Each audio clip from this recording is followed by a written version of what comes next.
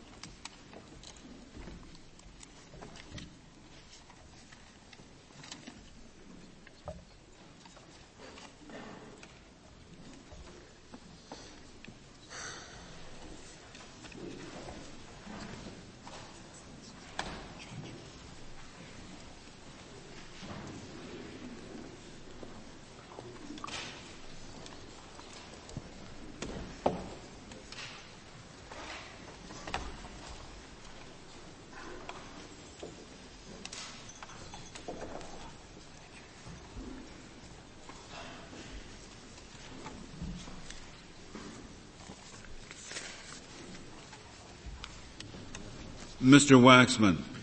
Mr. Chief Justice, and may it please the Court, 28 U.S.C. Section 1782 authorizes discovery for use in a proceeding in a foreign or international tribunal upon application by an interested person. Those are words of indeterminate scope. No one in this case contends that they should be applied to the limits of definitional possibility. That words like interested person, for use in, proceeding require a contextual interpretation, and the context in this case is comedy in discovery. In language that everyone in this case quotes, the 1964 Senate report characterized the statute as for the purpose of, quote, adjusting U.S. procedures to the requirements of foreign practice and procedure. And with respect to the question presented in this case, there are three salient, completely undisputed facts. Number one, EC law denies an antitrust complainant any discovery rights for anything at any stage of the proceeding, however long or short it may go. Number two, if AMD had filed its complaint with the Antitrust Division of the Justice Department or the FTC, it would likewise have no discovery rights whatsoever. And third, the EC, which can obtain these documents directly from Intel, has not only declined to do so in this case, but has unequivocally represented to this court that permitting parties that file complaints with it, thereby to invoke Section 1782, will interfere with its governmental functions. Mr. Waxman, it seems to make a lot of sense, but I need a hook to hang it on. I need some language in that text which would enable me to say, it means you only get discovery when there would have been discovery in the foreign proceeding. But I don't see any language that gets me anywhere near that. You can fall back, I suppose, on guided discretion until, we can tell the lower courts never to do it unless it's available in foreign. But I don't see it in the language. Justice Scalia, I'm confident that our successive briefs in this case provide a number of hooks, but I'm going to give you one or two that I think are particularly applicable with respect to textual interpretation, although obviously we also would urge the Court, because this is a procedural statute, not one that grants substantive rights, that it can and must announce general rules of supervisory power that outline where discretion ends and abuse begins, because another operative word of the statute is may. But since we're talking with text, let's look, for example, at the word interested person.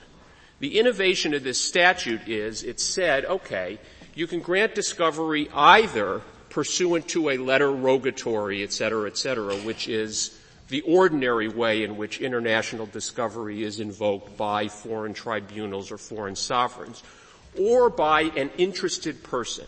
Now, no one in this case says that interested person should be given its plain meaning. Otherwise, we would have essentially a universal private Freedom of Information Act. I understand that. But I'm looking for a word in here that similarly requires you to decide whether the foreign court itself would allow discovery. Well, we think which is the major point you were addressing. I don't see any word. Everybody will come up. Everybody who argues today will give you some definition of what interested person is, and none of them are the limits of definitional possibility. So you've got to give it a construction that is consistent with the history and purpose of this statute. Why not at least a complainant? I mean, the person who is seeking the discovery here is the complainant, the one who comes to the commission and says, investigate. And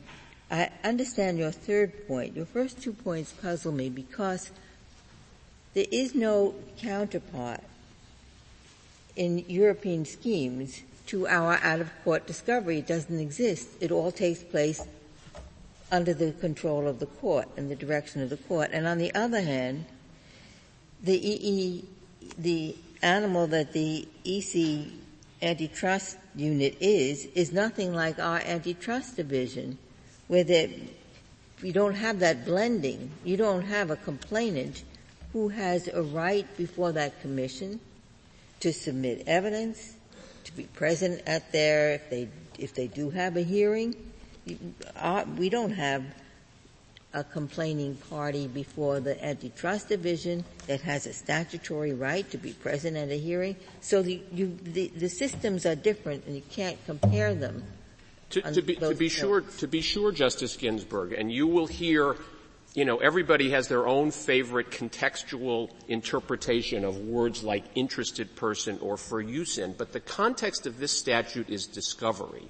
And the purpose, as made pellucidly clear, is to reduce the significance of international boundaries in discovery. And therefore, what we say, with respect, is you should read interested person to mean an entity that has at least some discovery rights to something at some stage of the process, whether it's pending or imminent or reasonably foreseeable. Some discovery rights in this country? In the foreign country, that is, for the foreign sovereign who's being assisted. Now AMD suggests that, no. Another purpose of this statute was the imperial export of, quote, liberal American discovery rules. Now, we think that's wrong, but even if it were right, it would be unavailing in this case because it is undisputed that if they had filed a complaint with any of the antitrust regulatory authorities here, they would be entitled to no discovery whatsoever, and therefore at least you ought to interpret interested person to mean a private entity that has no discovery rights whatsoever either in the foreign proceeding or would have it here. I mean, the very premise of, quote, liberal American discovery is that it is available when a private party undertakes the obligations of being a litigant. That is, you file a law, you can't get discovery based on some speculation that you have a lawsuit. You get discovery when you undertake the obligations consistent with Rule 11 of pleading a case. And what they are trying to do, there is no reported case decided by any court in the long history of this. If you take a typical civil law proceeding between private litigants, you can't go out and get discovery on your own. The court has to authorize it, and the order for discovery will come not from a subpoena that you send as a private party. It's just they don't. So if we were to interpret it your way, then you would say, well, then no private party in a civil law system that doesn't know from pretrial discovery.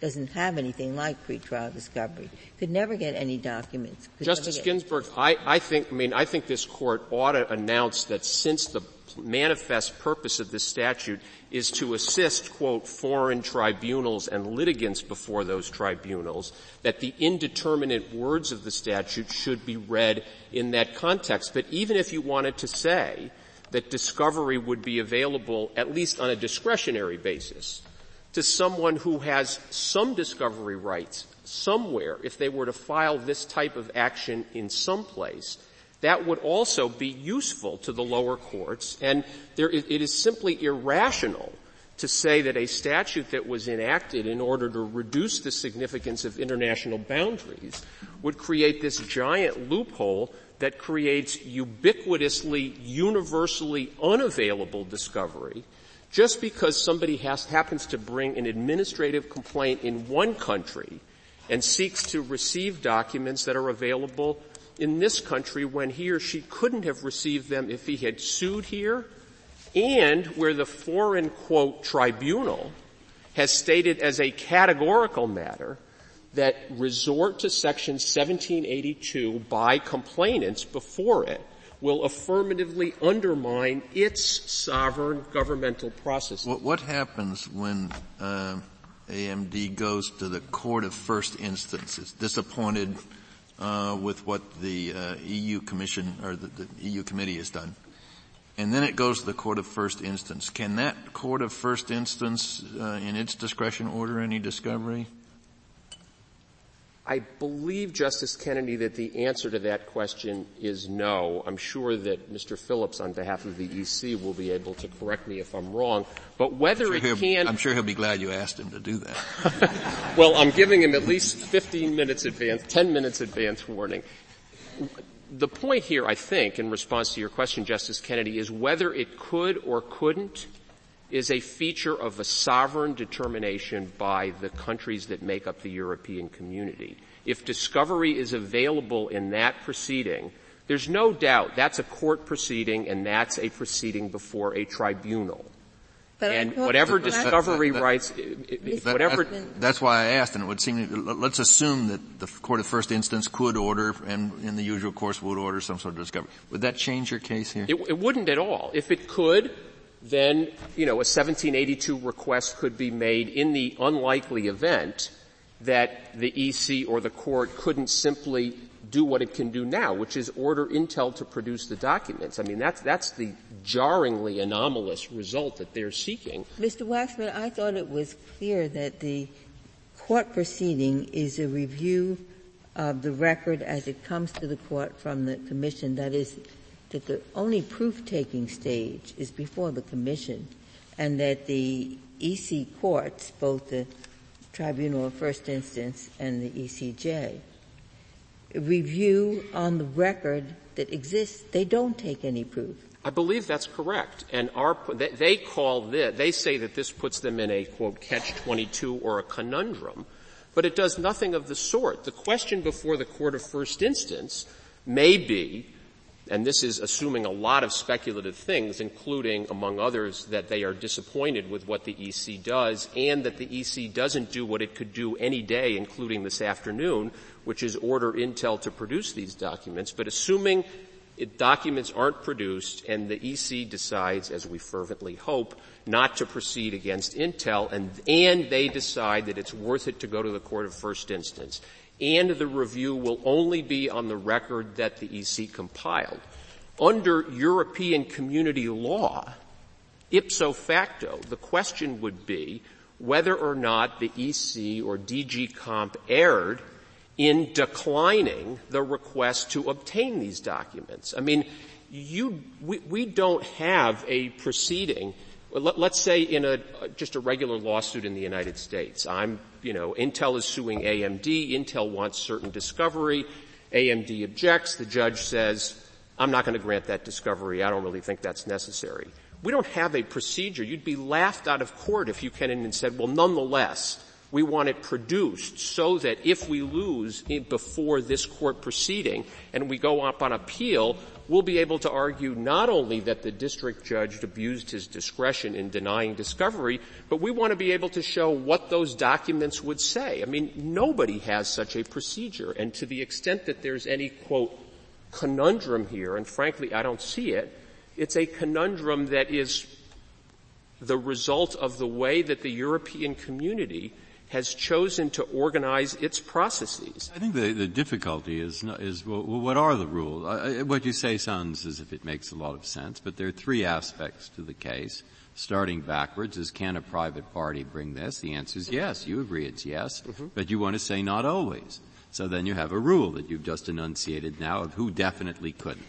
And as to the second, I guess, I'm not sure that's the right rule, frankly. Maybe we'd figure that out. Maybe it is. The second part, I found an opinion by Justice Ginsburg where she has a rule, which is in the D.C. Circuit, which says about how close it has to be in time. And my guess is that you will say that's okay, but I'd be interested if you don't. And as to the first part about, yes, we agree this is a person who can get discovery, but not here. Now, there I don't see any rule at all, so I'd like to know your views on that. Well, I mean, you want to follow their, all right. So my two questions are, is Justice Ginsburg's approach to the time problem okay with you? No, we think that, insofar, we think first of all, as the EC has explained, there is no proceeding before a tribunal, and there won't be unless and until one of these two parties ever decides to go to the European Court. Well, quote, I better quote this. It says, you have to get this discovery, reliable indications of the likelihood that proceedings will be instituted within a reasonable time.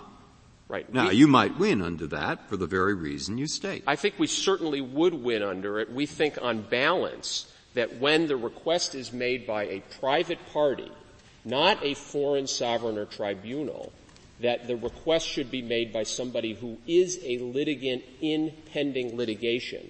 But that at the most, if the court were to say, well, okay, even in the context in which there is a private party who's not even a litigant yet, we're going to allow discovery to be obtained where litigation is, as the Second Circuit has said, imminent, that is reasonably likely to occur and reasonably soon to occur. Because otherwise, discovery by private parties prior to the initiation of any proceedings before a tribunal is ubiquitously unavailable, unlike the context of, for example, an investigating magistrate or a criminal prosecutor, where it almost always is universally available, and the 1996 amendment to the statute reflects that. Do you have any explanation for elimination of the word pending from the statute? None, particularly since the legislative history, the language of the legislative history that explains the statute continues to use it.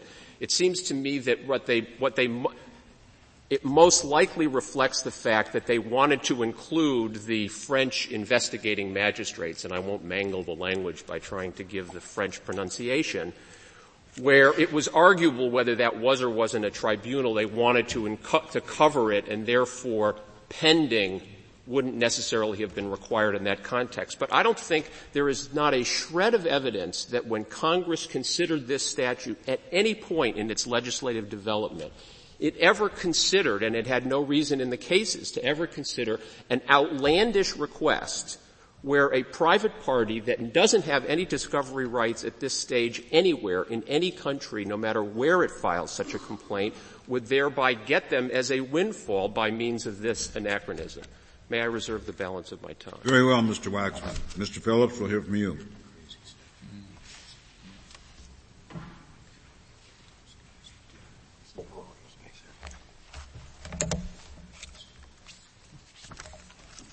Thank you, Mr. Chief Justice, and may it please the Court. Justice Kennedy, the answer to your question is that the Court of First Instance does not have the authority to order discovery. But Justice Ginsburg, the answer to your question is that the Court of First Instance does have the authority to say, in response to an argument made by AMD, that we have not adequately explained why we didn't take that information into account.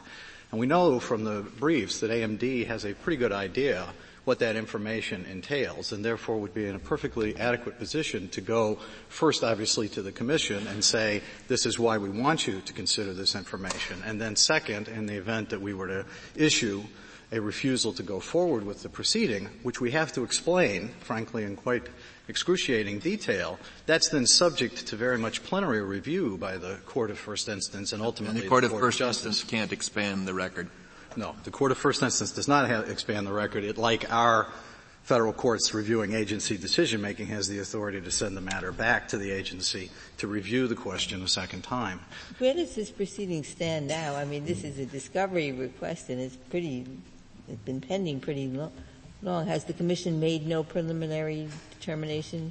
The Commission has not made a preliminary determination. I think it's important to put it in context. This is an abuse of monopoly power claim based on a large number of contracting arrangements between Intel and a lot of its customers. And so there's a serious question of having to review a lot of market data in order to determine whether or not there appears to be a pattern of abuse or a problem that's worthy of going forward with. So the Commission has, for some time, been taking a very hard look at the nature of the market, has obviously talked to AMD, has talked to Intel. I think that's an important aspect of this case that the Court ought to have in mind, is that and it's part of the comedy concerns that I think ought to animate the Court's analysis of this problem. The Commission has an orderly process, and that process may at some day require it to ask Intel to provide these particular documents or other documents. We don't know. But what we don't want, frankly, is for a private entity to run to a United States court and use essentially the Commission as a pawn in an effort to obtain pre-complaint discovery. That's pre-complaint both pre the United States complaint and pre-complaint before the European Commission. If at some point in the future we need assistance, we know how to obtain that assistance on our own. We don't require, quote, interested parties to do so. In our assessment of the case, and fit in the rule then. I mean, what kind of a rule of law is it? I mean, how do you fit that in? If the Commission doesn't want it, then don't give it to them, but if they do want it, do? How does this fit? How do you interpret the statute to get the result that you're arguing for? Let me give you a preliminary answer, and then I'll tell you the real answer is how we would interpret it through the word tribunal. That's the statutory hook that the Commission feels most comfortable with. Oh, the tribunal, I don't think it is a tribunal probably, but I'll hear more on the other side. But still, there is a tribunal in the offing, and that's the tribunal that will be there if the Commission decides to enforce this. And to be sure, Justice Breyer, but the Ninth Circuit's decision was based on an assessment that the preliminary actions taken by the Commission in this particular case are such that render us a tribunal within the meaning of the statute, which was the explicit basis on which the Court of Appeals ordered this information to be evaluated, at least on remand, by the District Court. And our position is, at least to the extent that this Court is going to adopt an approach akin to that by Judge Friendly in the Second Circuit opinion involving the Indian tax collectors, which looks to see whether or not the adjudicative function is distinct from the investigative functions, our answer would be that we are not that kind of a tribunal.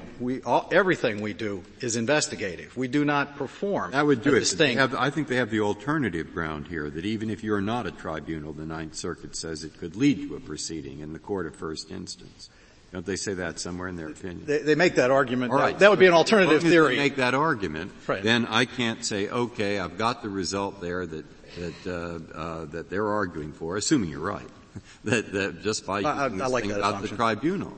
All right. Well, now, so what else could we use to get to your desired end with this statute? Well, the next step, obviously, and it's not one that the Commission argues for specifically, but it's one that Intel makes, which is that even if you're going to use the court as the ultimate tribunal, then what is the nexus between this request for information and a proceeding before that court? That's so far off into the future, certainly implicates the earlier D.C. Circuit opinion by Justice Ginsburg, et cetera.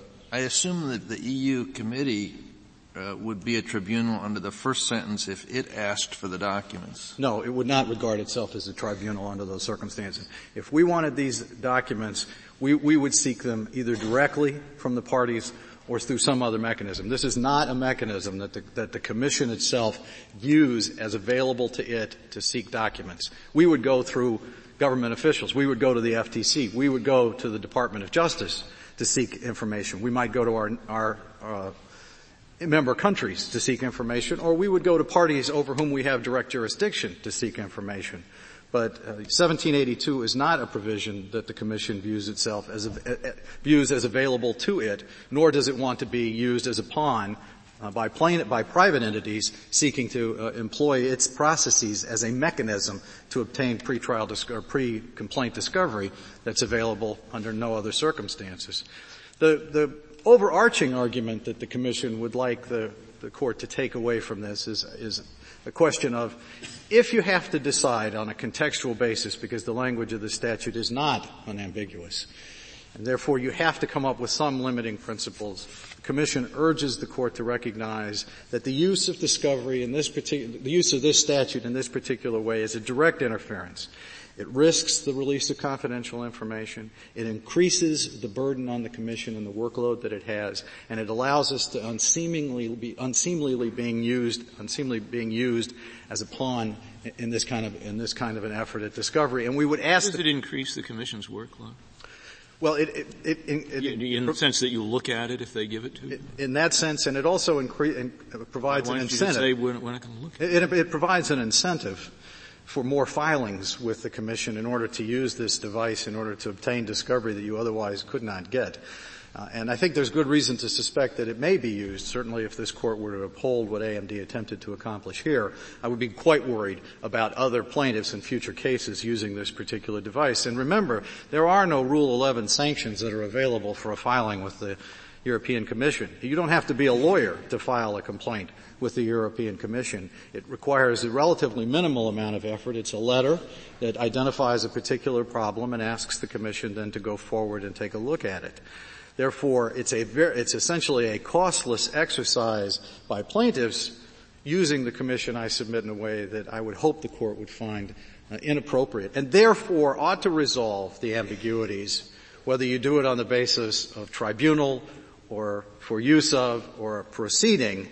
And the Commission would not presume to tell this Court how to interpret the language of its statute, but whatever choice you make, whichever statutory hook you look for, the Commission would ask that this Court interpret the statute narrowly. What about the one that comes up in the reply brief, and this is Intel's brief, so I'm wondering if the Commission shares the view that 1782 is meant to deal with procuring evidence in the United States from a third party, not from the party before the Commission, not from Intel, because the Commission can tell Intel you give us these documents, but it must refer to people who are not before the Court. Yeah, well, the Commission is certainly supportive of that notion, because the Commission believes that when and if it needs this information, it will be able to obtain it directly from the party. That is the easiest undertaking in order to obtain information that the Commission has available to it. So to the extent the Court wants to draw that line, certainly the Commission would be quite comfortable with that line. Again, of course, the Commission is uncomfortable telling you how to decide the case, the specific statutory language. Let me just, one last point. The last thing in the world the Commission really wants is to have 800 district courts deciding this issue on a case-by-case basis, exercising their discretion. It seems to us that that is an intolerable burden to impose on the Commission. It cannot monitor all litigation in the United States in order to make its interests and concerns known, and therefore it is terribly important that this Court announce a rule, either as a supervisory matter or as a matter of statutory construction, that will limit the ability for the Commission to be used, as I say, as a pawn in this discovery effort. What's our authority to announce a supervisory rule? What's your best case for that? I don't, off the top of my head, I mean, the Commission didn't examine that particular issue specifically, Justice Kennedy. I'm hoping that my colleague in rebuttal will be able to give you interpretation of what comedy consists of in this instance. Well, the comedy principle in cases like McCulloch and that we cited in the brief, and obviously Charming Betsy, I mean, those are rules of interpretation that we have, but that doesn't answer Justice Kennedy's specific question. Thank you, Mr. Phillips. Mr. Lynch, we'll hear from you. Mr. Chief Justice, and may it please the Court, I'd like to underline 3 points. First of all, the question of the EC's comedy concerns. Those concerns deserve respect, but emasculating Section 1782 is not the proper way to respect those concerns. Privilege is really the right answer to the EC's concerns and the right answer to counsel's last expressed concern about 800 district judges reaching different conclusions in different cases. As to the second question, whether or not this is a proceeding before a tribunal, which seems to be the heart of this case, when Congress enacted or amended Section 1782 in 1965, it is absolutely clear that Congress intended to extend the rights granted under Section 1782 to proceedings in foreign countries that were quasi-judicial and administrative in nature. And it is also quite clear that Congress did not know and did not consider it necessary to know all the different shapes and forms that administrative law might take in other jurisdictions. In Israel, for example, if you have a criminal prosecutor, it looks just like our prosecutor. My understanding is that the one difference is that a victim could go to court to force the prosecutor to bring a prosecution. So does that mean now under this statute, because of that one difference, all prosecutors in Israel are open to this, are tribunals under this statute? Well, I think that the question of whether a victim is an interested person arises. No, I'm not. That's not the part I'm getting at.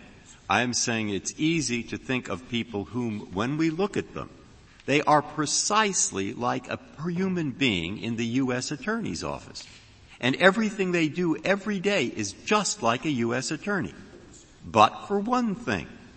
That somebody who wants a prosecution to be brought can get a court to review a decision, no prosecution.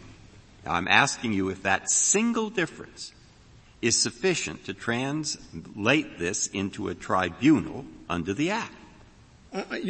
Your Honor, I believe that the answer is that the court to which you can go in Israel and ask them to direct the prosecutor to bring a prosecution has to be a tribunal within the meaning of the statute. No, you're not getting my question. I don't want to just repeat it again. Did you not understand the question? The question is, I'm imagining a person like a U.S. attorney, exactly the same, and there's only the one difference I mentioned.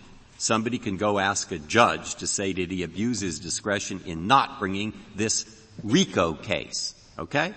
That's the only difference. Now I'm asking you, if we had such a person, does that make him a tribunal under the Act? The prosecutor would not be a tribunal. Fine.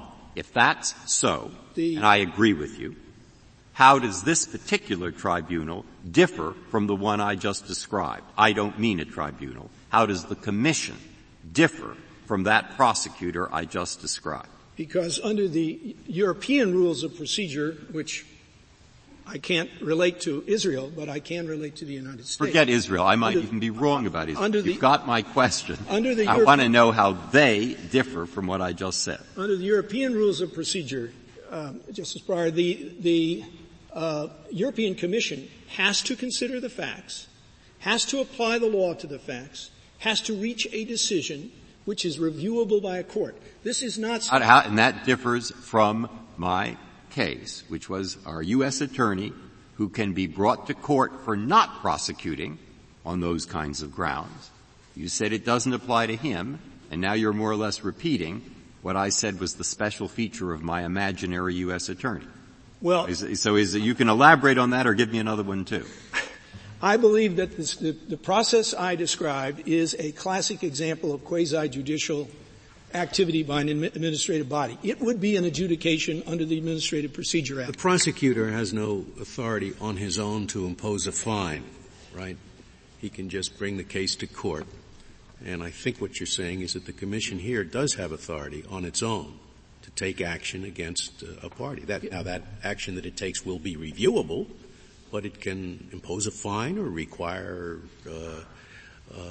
the selling of some of the assets of the company and so forth. Isn't that right? Yes, Your Honor. That's very different. That's different from what a prosecutor can do. He can't do anything on his own. He cannot do anything on his own. He does not have the power to issue final decisions. So what is the difference there between, and I'm serious about this question, all my questions are serious, but I don't know the answer to this. What is the difference specifically between the EU saying, you pay $10 million, and the U.S. attorney saying, we want him to pay $10 million. What's the difference there procedurally? The order of the EC, the order of the Commission, is a final enforceable judgment in Europe unless the party, the respondent to that order, takes an appeal to the community courts. And that would be the same as an order of the NLRB or an order of one of our administrative agencies, which is enforceable but subject to judicial review. I don't want to neglect. When they review it, do they give a leg up to the Commission?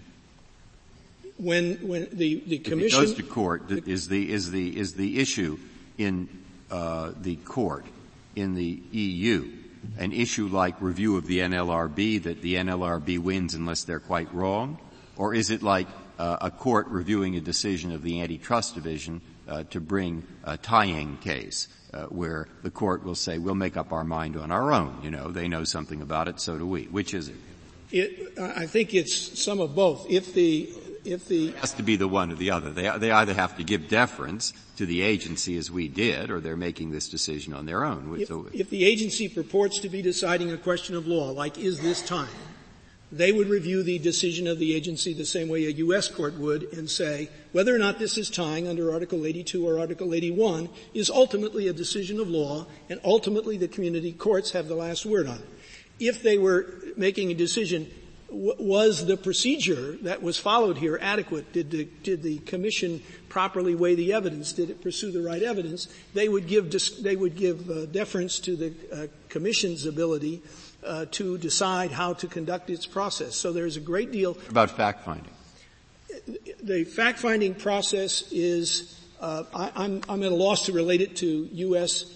Process. There's not like a substantial evidence. I'm not talking about process. I'm saying, does the reviewing court defer to the Commission's finding of fact? I think it clearly defers, but I can't find that standard of review because the Commission has been reversed. In the Guerin case, for example, which is cited in the briefs, the Commission has been reversed because the facts before it, according to the reviewing court, established a violation. My impression, which only comes from the newspapers, is that the courts there are taking a much more active role, and it's becoming like they're vis-a-vis the antitrust division, and it's not like vis-a-vis a commission. But is that, I would say, I'm wrong with all respect, I would say it would be like this court vis-a-vis the district courts or vis-a-vis administrative agencies as opposed to prosecutors. And where I started on this point was that in enacting 1782, Congress did not undertake to dictate to Europe or to any other country in the world exactly our standards of administrative procedure. But did it undertake to dictate to us that we should exceed our standards? I mean, I can understand the argument that you mustn't, in effect, limit the discovery here by the discovery that they could have had over there, because who knows we're just not experts in that, and it's hard to find out. We are, however, at least closer to being experts on what American law would provide. Is it plausible to think that Congress was in extending this great example to the world, extending an example which would provide even more generous discovery than American law would in a domestic antitrust proceeding? Your Honor, I think that is a false premise here. The difference between what's going on in Europe and what's going on here is that Europe gave AMD one and only one Europe-wide remedy. In the United States, we could have brought a private action in the district court for these very same violations. In Europe, our only Europe-wide remedy was to go to the Commission. The European authorities, in other words, you're simply saying we could sue here, we can't sue there, therefore you've got to, in effect, give us the right of a litigant here, even though we are not there in a litigant's position. With all respect, I would say we are in a litigant's position.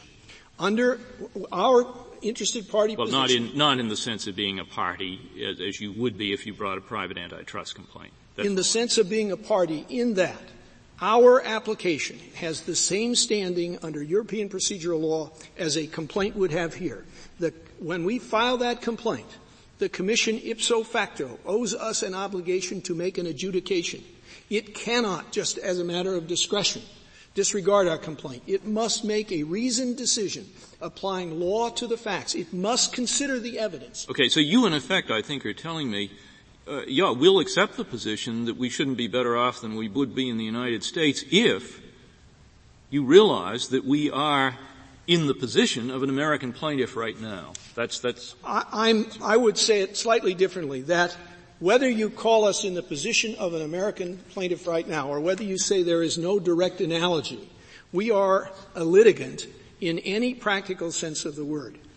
The Commission in its brief acknowledges that when you get down to that last step, they are acting as a tribunal. They are making a reasoned determination. They're doing everything that our due process clause. Must they consider, and I think this is along the line of what Justice Souter is asking, so I hope I'm not interrupting. Must they consider any evidence you give them, or can they say that it's that there's a certain relevancy rules that you must adhere to? Well, because what's happening, it seems to me, is that you want to force them to consider things they don't want to consider. Well, with all respect, I don't know that they've ever said they don't want to consider. The indication we have is that they don't have the resources as an enforcement agency to go after this material, which we think would be highly relevant. But the answer to your question is, according to the Court of First Instance, the European Court of Justice, they must consider the evidence we put before them. Like a district court, they could presumably say this is irrelevant evidence, but haven't they in effect said that? They said, please, we don't want this. They have not said that. The Commission tells us, and I believe counsel has indicated, if we present the evidence, they have an obligation to consider it, and they have an obligation to deal with that in their decision. And they must make a reasoned decision which is reviewed by the court. But they don't want it. But they don't want it. They've also said they don't want it. They said if you give it to us, we'll look at it. We have to. But frankly, we'd rather you go away. Isn't that what they've said? No one connected with the Commission has said that to us. And the Commission's briefs, I guess, are capable of that interpretation in this court. But what the staff working with us says is that they don't want to ask for it because of whatever decision they made. But they have no objection to us asking for it. We told them about this proceeding before we filed it. We kept them informed every step of the way. To go back, may I go back to the one point of your answer that continues to bother me, and it may be that I don't understand something, so that's what I want you to help me on. I thought their argument was that when you say your present position is just like is the position of a litigant, the difference between you as a litigant over there and you as a litigant here is a difference in effect in responsibility. You at least are not supposed to bring an irresponsible complaint in the United States. You can be sanctioned if you do. They, I think, are implying that you don't have that obligation of responsibility over there, and therefore simply by filing a complaint, without anything more, you get a free ticket to discovery, whereas your ticket to discovery, if you were suing in the United States, is not free, because you would have to meet a certain threshold of responsibility before you bring it, and therefore your positions aren't the same. What is the answer to that? There is no Rule 11 for any proceeding brought in the European Commission. They have no direct Rule 11. They have great power over the firms that come before them, and they're perfectly capable of protecting themselves from frivolous activity.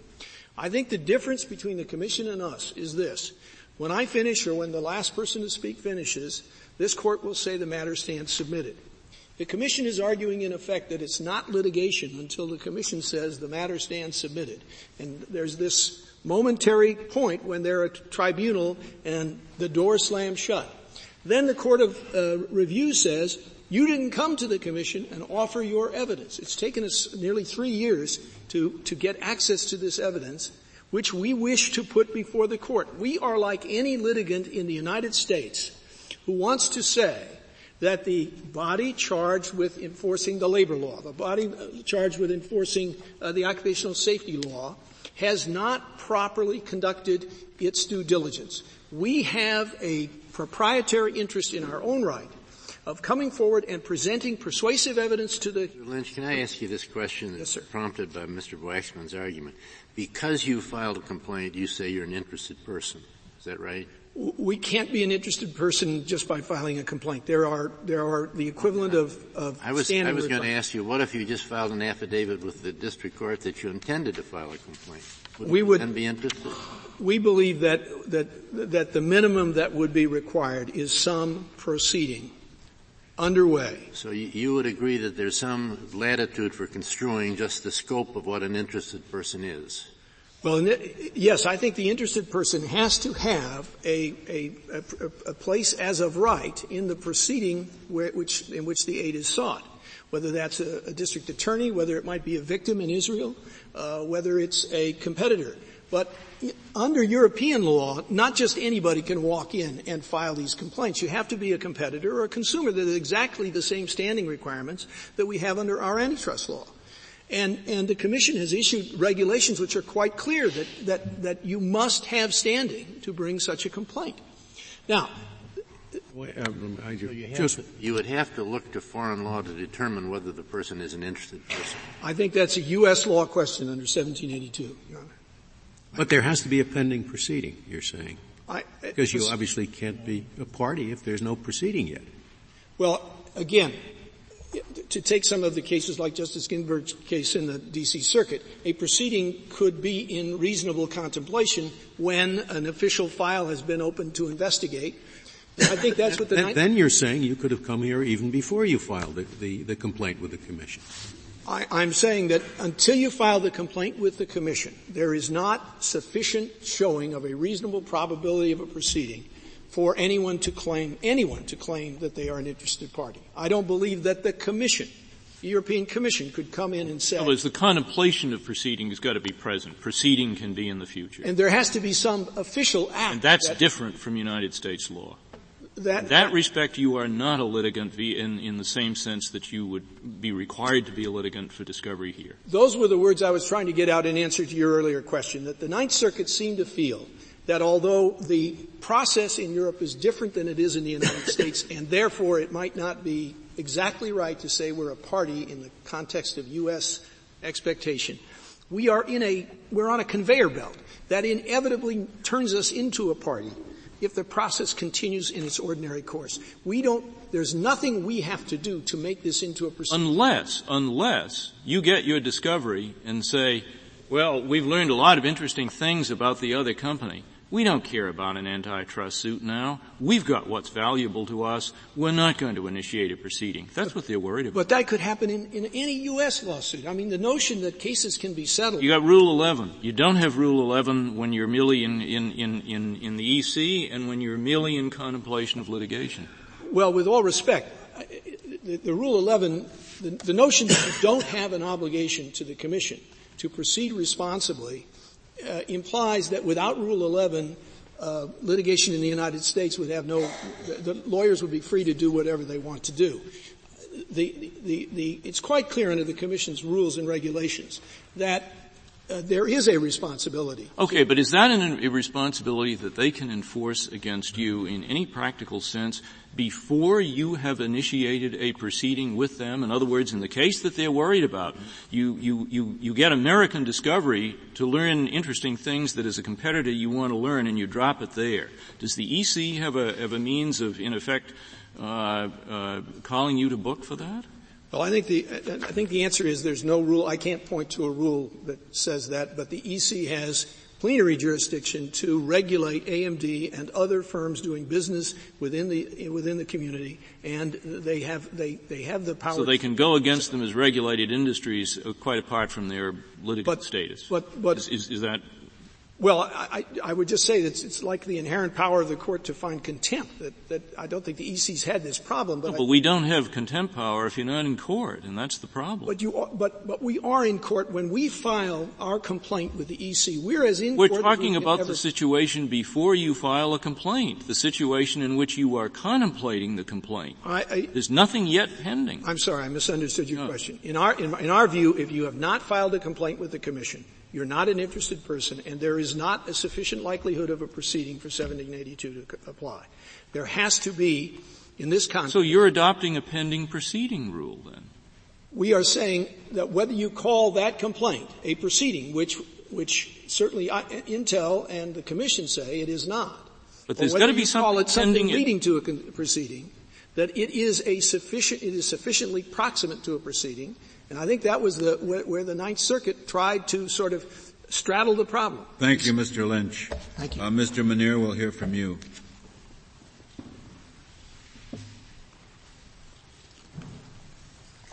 Mr. Manier, would you take up where Mr. Lynch left off? Would you take the position that an interested party has got to be a party, at least, who has filed a complaint?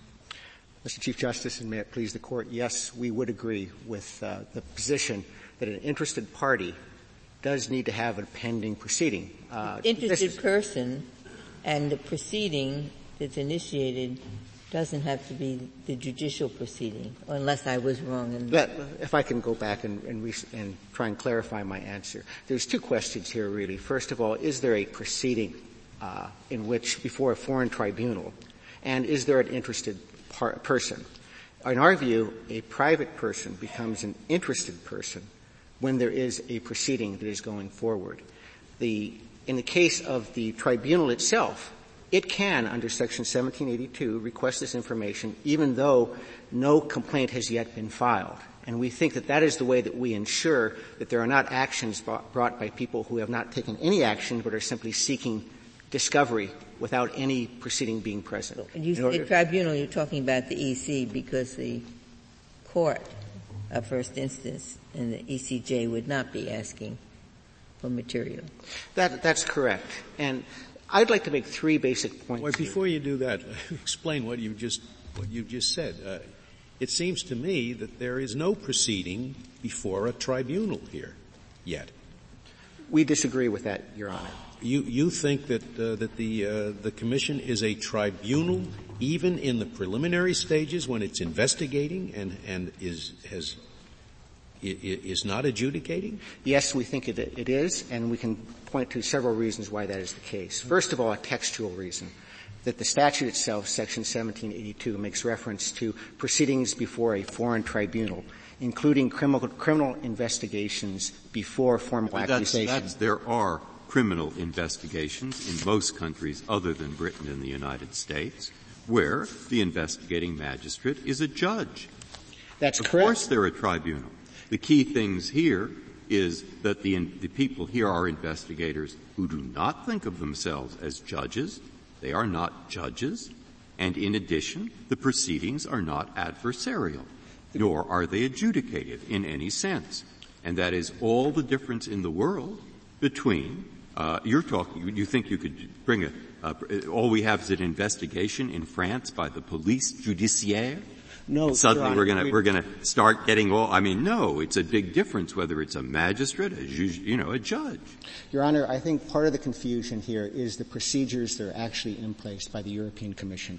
In that regard, I suggest that the Court take heed of the notice concerning the filing of complaints that's cited on page 13 in note 3 of AMD's brief. That's an 80-paragraph document that describes the procedures that the European Commission follows through. I read through some, and I ended up by thinking there are some that are rather like the FTC.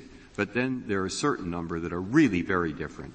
And the thing that struck me as pretty critical is just what I said. They do not think of themselves as judges. They do not think of what they are doing as adjudicatory. And they don't even have a way of walling off, as we do, the investigators from the adjudicators. Now, there are certain similarities, too. But where we have similarities and major differences, maybe we should pay attention to what they want to call themselves. Perhaps, but I would point out the similarities to an adjudication before I move on to answer that question. First of all, a party that files a complaint does not simply send a letter in. Instead, they must use the complaint form that's described. They must set forth all of the information that they have available, and they must establish that they are an interested party, a legitimate party, I think is the term that's used, which is essentially the same as a standing requirement. There's then proceedings in which they participate before the European Commission, ultimately leading to the Commission issuing a letter indicating a preliminary decision. They're allowed to respond to that as well. And at that point, the Commission then must make a choice. Proceedings in which they participate before the Commission. How do they participate? Primarily by submitting written documents, by responding in written form. It's my understanding there is no hearing before the Commission in that first stage. But ultimately, there is a decision that's produced by the Commission that must include reasons for their decision, and that is judicially reviewable. Now, that entire process bespeaks to a considerable extent of an adjudicative type proceeding. But even if it's not, it's at least in preparation of what will then be one of two certainly adjudicative proceedings. One is the review by the court of first instance, or in the alternative, if the Commission decides to go forward with the complaint, a proceeding in which a statement of objections is then lodged against Intel. My point in describing all of this is just to emphasize that Congress used very broad language here in terms of a proceeding before a foreign tribunal because it realized that there's a vast and uncatalogued variety. Sort of sloughed over a point I think was pretty critical. I mean, if the Commission itself is not proceeding, not a tribunal, which you dispute, but if I were to disagree with you about that, I would certainly agree with you that the court of first instance and the further reviewing courts are. But there you run into the statement in that D.C. case that I referred to earlier, which there must be reliable indications of the likelihood that proceedings will be instituted within a reasonable time. And as to those further, the court of first instance, the reviewing court over in the ECJ, then do they meet that criteria? Well, that's a question, it seems to me, that goes to the district court's discretion in determining whether or not to allow the evidence. That's not a statutory criteria that you're citing to, but rather I believe that the D.C. Circuit was indicating a matter that informs the discretion. The statute it would be within this statute, even if the only indication we had, whichever there would ever be a case, is there's one chance in 50 that there will be a case 18 years from now. Well, that would fall within this statute, and it's just some kind of discretion that keeps it out. The district court has to make that judgment of whether or not the action. Even in the example I just gave? Well, in the example you just gave, there's been a complaint that's been filed, and one of two things, I can say one of three things will happen. Either a complaint will be denied, ultimately will be denied, in which case there will be an action before the court of first instance, or else there will be that the commission will go forward with the complaint, in which case there will certainly be an adjudication against Intel, or AMD would withdraw the complaint for some reason that we don't know about. Those are the only three alternatives. So certainly under the decision of the D.C. Circuit, I think that proceedings are in reasonable contemplation, or at a minimum, at least that issue ought to be placed before the district court in the exercise of its. You want 800 judges to review this, even in the extreme case I mentioned, and as long as you can find some in your favor, you can just go file a complaint over there and get all your competitors' documents and put everybody to about $5 or $6 million worth of costs, etc. By no means at all, Your Honor. As we indicated in our brief, we believe that rules of supervisory rules of practice can be developed by the courts to contain and channel the district court's And what's our authority to do that? The authority is the type of authority that is described in Thomas v. Arnn. It's simply that the court has authority to supervise the activity and provide guidance to district courts in the exercise of their discretion. Yes, but how are we to know what guidance to provide without a great deal of experience one way or another in the lower court? Well, we agree with that as well, and we think that type of guidance at this stage would be premature. We suggested that the court take this case to resolve the circuit conflict on a question of statutory construction. And so now we go back to the 800 district judges and their discretion, even in the kind of rather extreme case that Justice Breyer describes. Well, Your Honor, the district courts have been at work at this area, and there are about 20 cases now over the past 40 years that have construed Section 1782, and those cases do provide guidance. We think that the question, the primary question this Court needs to answer is there a rule of foreign discoverability? And we submit that there's no such rule evident on the basis of the statute. It's an odd reading of the statute that we have these discoveries for use in a proceeding in a tribunal, and the tribunal said it isn't for our use, it's counterproductive. Well, Your Honor, I think for use if it's counterproductive. Your Honor, I think we need to pay close attention to what the Commission said and what it did not say. Our view is if the Commission does not want this information, then that's a very good reason for the district court to deny discovery in this case. The Commission has not said it would not use this information, which is quite a different matter. If the Commission said that it will simply not use this information, then that is a reason why Section 1782 should not apply. The information would simply not be used in the proceeding. But we think that the circumstances here are far less certain. I should point out that this matter has gone back down. A mandate was issued while the petition for certiorari was pending, and a magistrate judge has issued a preliminary order that the district court has not reviewed yet, which has limited the amount of discovery that would be available. And in that course of that decision, the magistrate judge did point out that it was not clear whether this information, whether the Commission had not made clear whether or not the information would be wanted or used by it. There was uncertainty. Right, now, given their brief in this, which seems to me could not be more clear, and your belief that, look what happened, we have even this Court granting some discovery, even though the principle is they shouldn't. And what are we supposed to write that makes real what you... Your Honor, first of all, I think you need to resolve the issue of statutory construction on the rule, the question of foreign discoverability, and we've explained our views in the brief on that. Thank you, Mr. Menear. Mr. Waxman, you have 3 minutes remaining. Thank you, Mr. Chief Justice. The brief amicus curiae of the European Commission states that what it wants is reversal. It wants reversal of a decision that sent this back for a discretionary one of 800 judges, factor-by-factor balancing. Now, everybody considers, Justice Souter, with respect to your question about how difficult it might be to determine foreign discoverability, everybody agrees that's a relevant factor. So the question is going to come up in even more instances if you don't announce a rule, either by construing interested person or proceeding or for use in, that somehow channels the discretion of district judges. Justice Kennedy, pages 36 and 37, and particularly footnote 18 of our blue brief provide, we think, the authority for instances, but it's basically saying the way you do when you decide cases involving discovery under Rule 26. There are certain instances in which, since we know what the statute, there's no doubt about the purpose of the statute, it will always be an abuse of discretion. Now, with respect to the question of whether this is or isn't a tribunal, or how soon a tribunal has to occur, AMD acquiesced, and this is a point made in footnote 2 of our reply brief on page 3, they acquiesced, and this Court granted cert on the second question presented on the assumption, as the lower court found, that there is no proceeding before a tribunal now. Otherwise, the question of whether the D.C. Circuit's interpretation of how soon it had to be or the Second Circuit's interpretation would have been presented. Similarly, this morning is the first time that AMD has argued that it is in fact a litigant. It has always argued that you shouldn't read the interested person to require litigant even in the private context because it's only in the title, it's only showered throughout the legislative history, but it's not in the text. But the question of when something is a tribunal or when it isn't may determine, as this Court's questions this morning suggest, lots of very, very fact-specific determinations that have to be examined perhaps on a case-by-case basis, although we would argue that where the, quote, tribunal itself says we're not, a court ought to accept it.